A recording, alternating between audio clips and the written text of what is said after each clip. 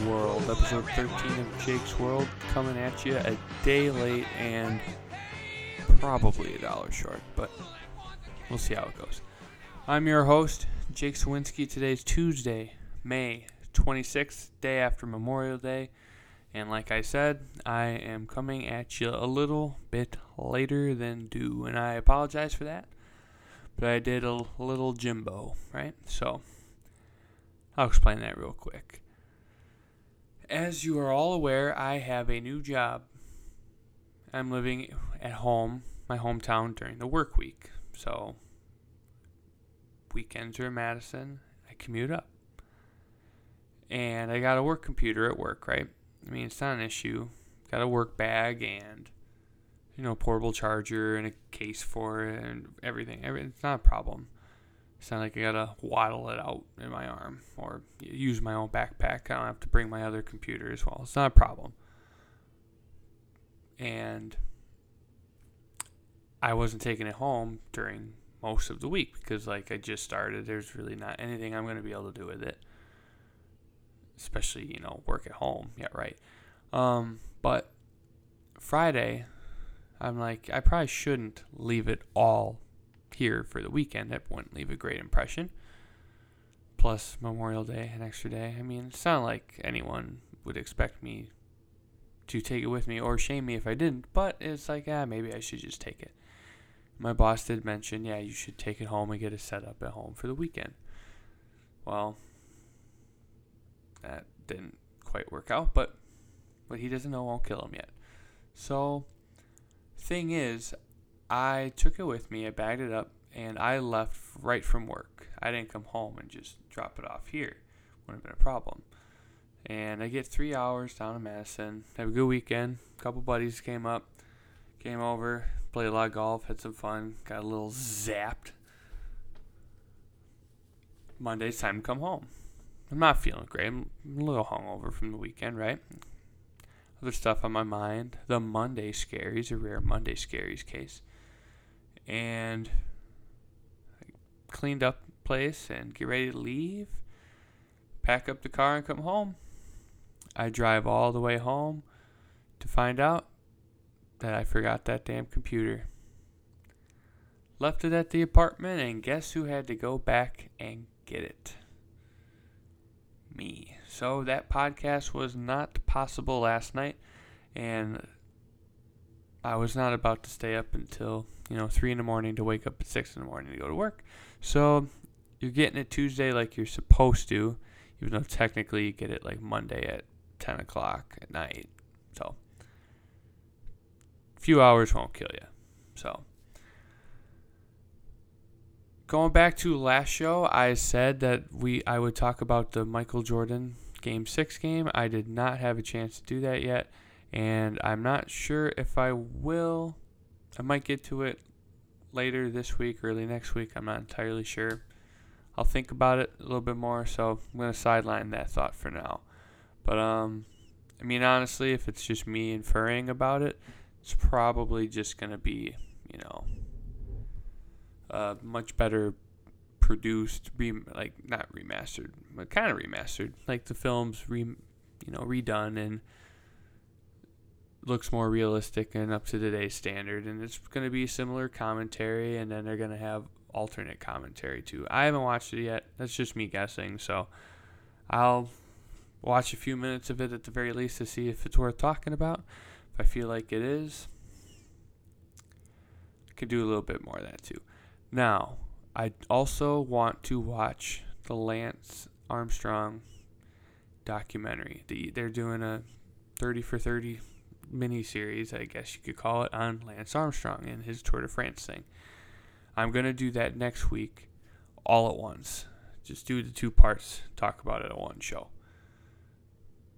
And then that's just a little housekeeping, I guess, for now. And then let's get into today's show. It's going to be a little bit sports heavy in the beginning, and then we'll have something at the end. The match. Traditional tour play where, scores kept every hole, each person for himself, and winners decided. It wasn't like that. They played like a mix of match play and best ball. And obviously, Tiger and Peyton won. I mean, Tiger's best golfer there. I mean, Phil's pretty close to him, but Peyton Manning was respectable, and Tom Brady was abysmal most of the time, except for that birdie shot he hit in the 7th hole. He holed out with 100 yards out, something like that. It's a good shot. But you didn't expect that product to be very good. Like the golf part of it. I mean, the presentation of it was, you knew that was going to be cool because we knew going in that they'd be mic'd up and they'd kind of be chirping each other a little bit, trash talking a little bit, not unfiltered like we would have liked to hear, because some of that you could tell they were bleeped out when excuse me, a mic would be muted for a few seconds. They could be talking and it just cuts out 2, 3, 4, 5, 6 seconds. Doesn't matter. You can tell they were chopping it up a little bit. They didn't want it to get too rated R, I guess. But I don't know. I wasn't sure what to expect going in. Like I said, I knew the competition wouldn't be as good. And it would be some fun banter. But I was really, really thrilled with how it worked. I just came off the worst golf round of my life, probably. An hour before with a couple of buddies. Shot horrible. Horrible. Nothing worked. And that's all I'm going to say about it, because it's just like golf. You flush it, you forget about it, and you come back the next day. And you always hit one shot that keeps you coming back. It always seems to be on the last hole. That's just how it works. Anyways. Tiger Woods was electric. Tiger's a guy who likes to miss fairways often. He hits the ball really hard, and it's not even that he sprays it. Sometimes he just misses fairways, and it's okay because he's a great iron hitter as well. So hitting out of the rough isn't a problem for him most of the time. But he didn't miss the fairway. Phil looked pretty damn good too. Gigantic calves. The formula he said before was ridiculous about C² equaling IV something. I don't even remember what it was, and I'm not even going to take the time to look it up. It was a little ridiculous. It was a bit. He was going to die by that bit. It was funny. Phil was funny. Peyton was pretty funny too. And Tom Brady was a little rattled the whole time, really. He looked good. That's who we're probably going to talk about the most here is Tom Brady, because it's a really good opportunity to, torch him for something, make fun of him for something, and not have him still win at it. He looked bad. He doesn't have a driver, and it's probably a good thing he didn't, because he wouldn't be able to hit with it anyways. Right? Played irons. Hit a 3-wood that he hit pretty well for most of the time. But, yeah, I don't know. Maybe he's not a golf guy. A lot of those guys are. Professional hockey players are really good golf players because they've got similar type swings. Some basketball players are really good at golf. Baseball guys typically aren't because, the hitters anyways, their swings are very different. Steph Curry's a damn good golf player. Ray Allen's a real good golfer, even being so tall. Michael Jordan, I don't know how good Michael Jordan is, but everyone would love to hear and see Michael Jordan play, a similar game like this, but who knows? I don't think he would be willing to do that. But anyways, back to the guys that played. It was cool to see all the fundraising effort they did too. I think the final tally through the 18 holes was $20 million. $20 million raised, and it was really cool. And they had other, former and current players, celebrities come on and talk about, kind of their little situation, how special this whole event was, and how they'd match donations too. And then, A-Rod was on there. J.J. Watt popped on. Russell Wilson, a couple others. It's really cool. It was really cool to see and get some money raised and donations and just going to a good cause. That was really cool. And I liked the competitions they did too. Like they'd have a designated hole. Like for a long drive, they had a one hole closest to the pin. I think they did that one twice. Maybe they did long drive twice too. I don't remember. I think it was just the one time though. And then they did. What am I looking for? Oh, the one hole they did one club the whole time. They had to putt that club too. It was funny. It wouldn't have been as entertaining if they played it like a regular tour tournament because Peyton and Tom wouldn't have been able to keep up. Tom looked a little better in the back nine. Peyton looked all right most of the time too, but I don't know. But another thing that really stood out to me was Phil's detail into coaching Tom, right? The putt language and how much detail actually goes into reading a putt, like the discoloration of the green, the darker spots, the lighter spots, left to right read, where it starts to break, how fast you got to hit it, you going up, you going down, things like that. I didn't realize how much detail there actually was into reading that. I feel like a lot of times they take their time, they look at everything, and they just see, they kind of take an educated guess. No, they actually take signs, and they've got notes and things like that. And it was really cool to hear Phil, explain it, perfectly, too. I think he was right all but one or two times with a read. It just hurt that, the one he read wrong, and he said he read wrong, was, on the 17th hole when they were trying to get back into it. Even though I don't think Tom Brady would have made the putt anyways, because on the back nine, they did, you played the best drive, then the next guy had to play the second shot, like that. So they were on the fairway most of the time. I think Peyton Manning and Tom Brady would have lived on the cart path or the pine trees or the palm trees or the sand or anywhere that isn't, a nice cut fairway most of the time. So it would have been a long, boring product if we would have seen them whack out of trees for, 15 of the 18 holes. Would have been funny for the first two, but by, the 6th or 7th hole, it'd be time to turn this off. But Phil Mickelson's calves, too. Oh, my God. They're enormous. Tiger's calves, not great. Peyton Manning's a big guy, too. Really big guy. I'd like to see Peyton on TV, too. I think he could excel at that. And, there's this stigma, I feel with athletes that think, some people are oh, that athlete's funny. He's a funny guy. I feel like Shaq's a legit funny guy. He's actually funny.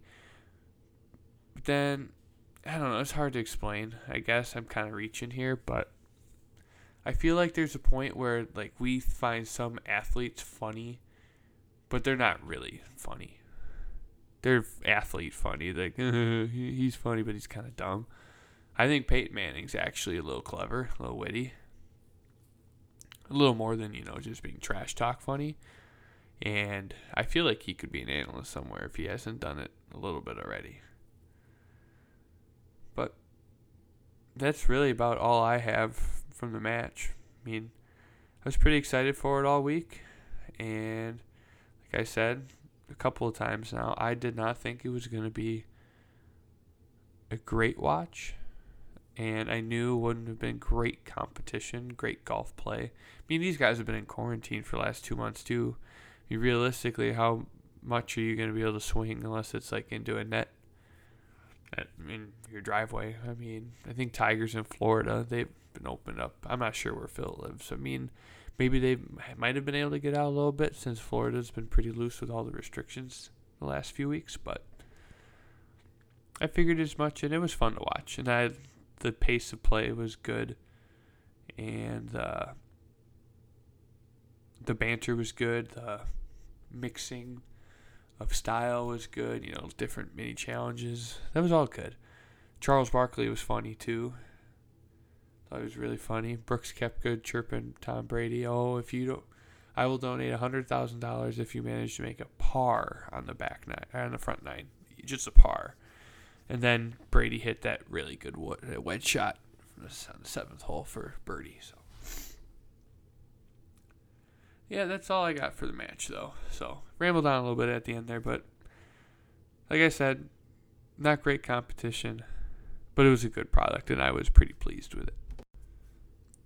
Next, honestly, it was probably a good thing that I didn't end up recording yesterday, because today granted me a little more material to talk about. That being, sports are back on the horizon. Except it's not a major sport like, NBA or NFL. Everybody seems to like. NHL is a little bit more niche, but the good news is I love the NHL. It's probably my second favorite sport to watch behind football. I can't get enough of it, especially the Stanley Cup playoffs. And the NHL commissioner announced earlier this afternoon that there's a plan in place to get the guys playing again, skating again, in mid to late July up until mid-August, I believe. Somewhere like July 22nd through August 15th window, somewhere in there, they want to commence a different formatted playoffs. They'd have training camp start up mid to late June, just giving this COVID crap enough time to really go away. And they got a detailed plan drawn out, and I kind of dig it. Not because my favorite team gets to make the playoffs as the worst team in the league that made the playoffs, but I get to watch some hockey. So let's break that down a little bit. There's two conferences in the NHL, right? Eastern and Western. It's pretty similar to the NBA conference-wise. There's 31 teams in the NHL. Vegas expanded in the 16-17 season. No, 17-18 season. It was their first season in the league. There's a 31st team. There's a new team coming to Seattle next year or the year after. I think it might be next season. If not, the year after. It's pretty quick, though. 31 teams and 24 teams made the playoffs. That might seem a little high, but they want the games for revenue. And, I think there was only 10 or 15 more games to be played before the lockdown started. So I feel like I read the list, the teams that didn't make the playoffs were abysmal. I mean, a couple of bad teams got in, but, you need the revenue too, and you need to make it a way. You need to, I don't know. I feel like they could have just did the traditional format of one plays 8. But, adding 8 extra teams kind of gives it a little wrinkle, and it gives the teams a chance that didn't get to contend for the playoffs. They kind of got away in, because the 7 teams that were eliminated probably weren't going to make it anyways. But, they did a 5 through 12 seed that has to play to earn their way in. Those teams are kind of on the fringe anyways. Not so much 5 and 6, but 7 and 8, they could have lost a spot out. Like the Blackhawks are the 12th seed in the Western Conference. They have to play Edmonton, the 5 seed, 5th round. What they're doing, I should have said that first. What they're doing is the prospective plan is to, of course, have 2 conferences. Each conference is going to play in a designated hub city. So I think Chicago is a potential one, Edmonton or St. Louis, or cities where the virus hasn't been a huge problem, but it's large enough to accommodate, 8 teams or 12 teams I think 12 because 1 through 4 is as well. 12 teams to play in that city. Each conference is going to have one. And then you're going to meet up for the Stanley Cup final. That's what I'm assuming. Just keep all the travel restricted to one area. So that way no one's going back and forth all the time and spread germs around and doing all that. So that's a good plan they have. Might be weird logistically to have 8 different teams waiting to use one professional rink, but that's kind of just the way it is. It's going to be a weird situation, but now I can get into a little better detail. 1 through 4 in the West and the East have a lock. They're locked in no matter what. I'm not going to read the list of teams because there's 24 teams to read. I think every team made it except like Buffalo, New Jersey, Detroit, San Jose, Los Angeles, the Kings, and 2 more maybe. Those, like I said, those teams were really, really, really bad. But I know Boston won the President's Cup trophy, or David Pastrnak won the Richard Trophy, co-winner. And they had to do all the awards and stuff. Cancel that right then and there. And hockey awards, they're typically given out based on your stats. There's not with the Hart Trophy, it's the MVP trophy. There's some thought that goes into that, but a lot of times it's just most points, most goals, Vezina's too, the goalie award. Some thought that goes into it, but that's not what's important. What's important is 1 through 4 in each respective conference has a different way of playing their first round. They're a lock. They're in the playoffs, but I thought this format was kind of cool. What they're doing, the best 4 teams in each conference are they're playing a round robin style play for the first round. And sorry if I'm sniffling a lot too, by the way. My voice sounds a little nasally. My allergies are kicking my ass today. But 1 through 4, round robin. They're going to play, 3 games each because, think about it, no matter the worst that the teams underneath them can do would be 3 games. Clean sweep, which is what's going to happen to my Blackhawks. But 3-game sweep, at the very least, your top 4 teams, they would have been in the playoffs barring a monumental collapse in a competitive conference or competitive division. They would have made the playoffs, and they should have a little bit of an advantage of being a little bit fresher because that's typically what would happen. Your 1-8 games typically don't always go 7 games. It's kind of how it works. And it's those teams didn't have the advantage of finishing out the entire season, right? And that kind of offweighs the fact that, some not so good teams and not so deserving teams got into the playoffs. And in the event that a 12 would knock off a 5, they're going to have to play a 1 in the next round. They should have a little bit of an advantage, the 1 seed, because the 12 seed shouldn't really be there in the first place. So I kind of like that idea. But finish up round robin, 1-4, 1-3, 1-2. Every team plays each other once on each conference. They're in, so that's kind of just getting a game feel against a different team again. And then 5 through 12 does a pool, a bracket. 5-12, 6-11, 7-10.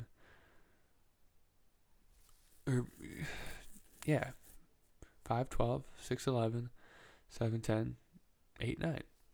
They play each other each conference, and then that's a best of 5 from what I saw. This is all perspective planning, so of course it could change a little bit, but the whole plan is to have 4 winners in each conference, and then they get reseeded based on how the round robin finished out. So, say the 3 seed wins the round robin in the Western Conference. they get all the 3 becomes a new 1. They sorted it based on points. Like hockey does points, 2 points for a win, 0 points for a loss. Or excuse me, 2 points for a win, 1 point for a loss. No, Jake, you're a dumbass. 2 points for a win, 0 points for a loss, 1 point for an overtime loss. That's how they're sorted right now. In the top 4, you're going to get rearranged based on who wins that round robin play. 5 through 12, the losers eliminated, and then their seeds stay the same. And then they play a regular Stanley Cup final, or Stanley Cup playoff, except it's going to be, right now, 5 games, and then the cup would probably be 7. I like it. It makes the best of a shitty situation. And purists are going to be like, why is Chicago in the playoffs? They won 20 games or 25 games, whatever it was. Well, don't worry. They're not going to be in there long. Like, they're not good. They're a top-heavy team. Their defensemen are old as shit. They can't skate. You have the best American player ever in Patrick Kane. He's 33. He still scores 100 points a season. Taves is still pretty good. You don't have a goalie anymore.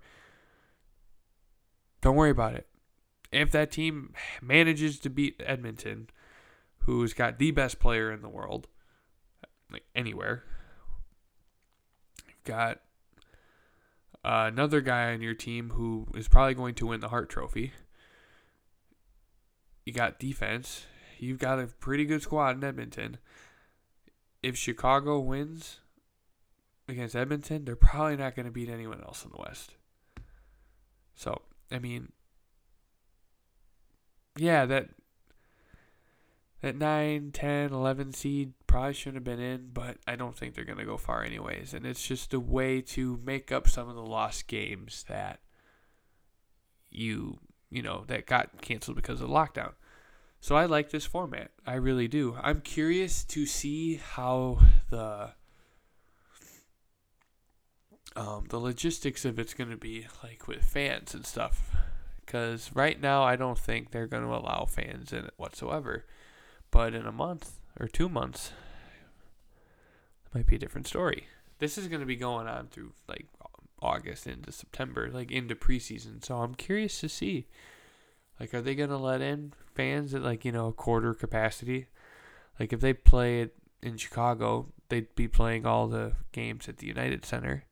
I feel like you'd have to use a professional grade rink. Professional rink? I'm not sure. I mean, you could use some of the high schools or, like, a community college or even I'm not sure what Chicago universities have a hockey program. Maybe you could play there if there's no fans. If there's no fans, it's not a big deal. But that's something to consider too. And I think the league needs to keep an open mind on that. If it's safe to allow fans in, I do it because I feel like with football and with hockey, home field advantage is like it actually plays a part in the game. Really excited to see hockey come back. It looks like they're going to go through with it, and hopefully the Chicago Blackhawks can find a way to win their 4th Stanley Cup title in the last 10 years. It's their last chance to do it in a decade. 4 in a decade would be awesome. They would need like asteroids, suns, moons, comets, stars, and everything in between, every space particle ever to realign and be in perfect harmony to win the cup. And I got a feeling they can do it. I'm just kidding. They're going to get swept in the first round. But glad to see that some sports, or NHL, hockey's making a concrete effort to come back. Baseball's been doing the same thing. NBA's not too far behind either. I think the NFL is probably far enough out to where they can do a regular season, regular schedule anyways. Maybe less fans, maybe a little less travel. I think they're okay. They might have to ditch the preseason stuff, and camp might be affected. But I don't think the regular season is going to be affected unless this flares up again in the fall. So it's good to see. Gives me a little bit of hope. I'm a huge sports fan. Yesterday was Memorial Day. Now, I was trying to decide what kind of segment I wanted to do for, Memorial Day. I was thinking about, just telling a cool story from a war or doing a list of my 5 favorite war movies. But I think that I could do a little more good than that. And, I could talk about something a little more serious. And instead of, trying to make it a little more lighthearted, sometimes you need to be a little bit serious. And I feel like this would be an appropriate time to do so. Memorial Day, I feel like, is really appreciated in families of military circles, right? I come from a pretty strong military family. I've had 2 uncles serve. I've had 4 or 5 great uncles serve. My grandpa served. A lot of people, give up time and energy and sweat and tears and horrible things to, go serve their country. I feel like everyone knows what it's about. Oh, we're remembering, those who served and died overseas or at home. Doesn't matter, wherever the United States does combat. And I feel like we forget about that a lot, just because Memorial Day is usually the first weekend of the year where you can go get shit-faced drunk and the weather's finally nice. It's kind of like the start of summer weather for good. I feel like we forget about, what it's really about. And that's not all our fault either. We live in a society now where combat and protecting our interests overseas is very, very criticized by media, both sides. Guys come home from doing their duty. I mean, they volunteered to serve and they do what they're told. They go carry out a mission that they're instructed to do, and they come home to animosity. This really started in Vietnam too. Guys would come home and they'd be shamed and screamed at in the street and met by protesters and things thrown at them. Shit like that. And it's they were just doing what they were told to do. They volunteered, and in Vietnam they were drafted. That was the end of conscription, but they were just doing what they're told, and it's still the same today. Do we need to send guys out to Afghanistan? We're still there.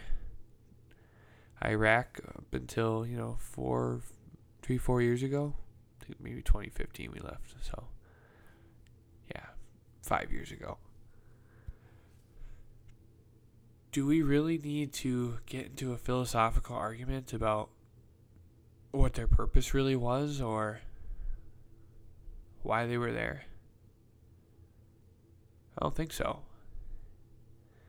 What's important is that they had the balls and the sack to, or breasts, I mean, women serve too, but it's a figure of speech. They did something that most of us don't want to do. It's a sacrifice to do that. A huge sacrifice. And it's not about being all macho and, being an infantryman and kicking in doors and sprint down the street shooting a submachine gun. That's not what it's about. It's about the discipline that comes with it. The discipline and the commitment and the camaraderie with your brothers and sisters, essentially, because that's what you become as a big family. And that's how it is. It's about those things. Answering the call, not because a fascist dictator was threatening to exterminate a race and take over the entire world, but because you signed up for it. Your government indirectly asked you to. You answered the call. That's what we should remember, not why we're there. It doesn't matter if we are, quote unquote, fighting the spread of communism, like in the case of Korea and Vietnam or any other of those little conflicts that we got involved with over the years. Doesn't matter if we're doing it for oil interests in Iraq or in Kuwait in 1990 or anything. War on terrorism in Afghanistan. Let's try to find the Taliban for 15 years in a mountainous country where all they know how to do is fight in the hills and they don't fight you directly. Same thing with Vietnam. Viet Cong played their own game. They played a guerrilla warfare game. We get so bogged up into the why to justify why we were there. You know what I mean? When it comes to the politicians and the guys up top, the generals who are playing in these wars, yeah, you can be skeptical of them. Because most of the time, those politicians didn't serve their country. Ever since the end of World War II, I think JFK was probably the last.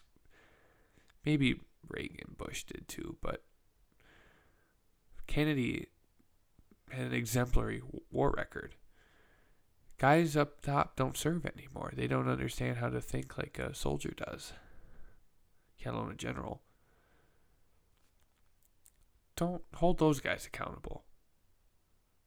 Don't hold the little guy accountable. The guy who just went out there and did his job because he was told to or he volunteered to, because it's a difficult job. People don't want to do that. But someone's got to. So, if you haven't, just say thanks. Thank you for your service.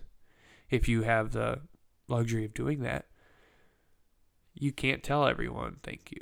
And keep that in mind before you crack open another beer. Just remember what it's about. I'm not saying don't have fun, because those guys did that so you could, take advantage of that holiday or have a little too much fun or go into work Tuesday morning hungover. They did that for you and for other people so they had a chance to do the same thing. And that's probably the last point I'm going to make about this is like, the biggest criticism is, we're going to fight someone else's war. It's like, well, yeah. Is the intention always good? No. But think of it this way. We might have our own interests there. But you're defending, most of the time, you're defending someone who cannot do it themselves. And you're giving them a chance to live like we do. We have problems here. Everywhere has problems. And that's why I like people complaining about capitalism and all these social problems we have in healthcare. It's like, if you don't like it, go live somewhere else. Because if you get in trouble, guess who's going to come bail you out? The United States. We police the world. Whether we should or we shouldn't, whether you agree or you disagree is irrelevant. You can disagree, but you're wrong. We police the world. If anything goes wrong, we're the first ones there to help, and we're the last ones to leave. And it's because of people who have served and who've died on yesterday's holiday that we usually take for granted that that's possible. So if you can, just say thanks. Give me a follow on Instagram, Twitter, Snapchat, at JakeSwinski8. Ooh, man. A little depressing there. Didn't mean to get so serious, but sometimes serious things need to be said, So, I will be recording. You will still get your next episode on Friday. Sorry once again about it being a little bit late, but some things are a little more important, and blowing this off for 24 hours was the right decision. Don't take a sick day your second week of work, Jake. Got to make it happen. So, Friday, we'll see. See what I'm going to talk about. Have a good week. Stay safe out there, and that's it for me. Oh, rate, review, subscribe. Of course. Rate, review, subscribe. Of course. Gotta do that. Follow, rate, review, subscribe. Please.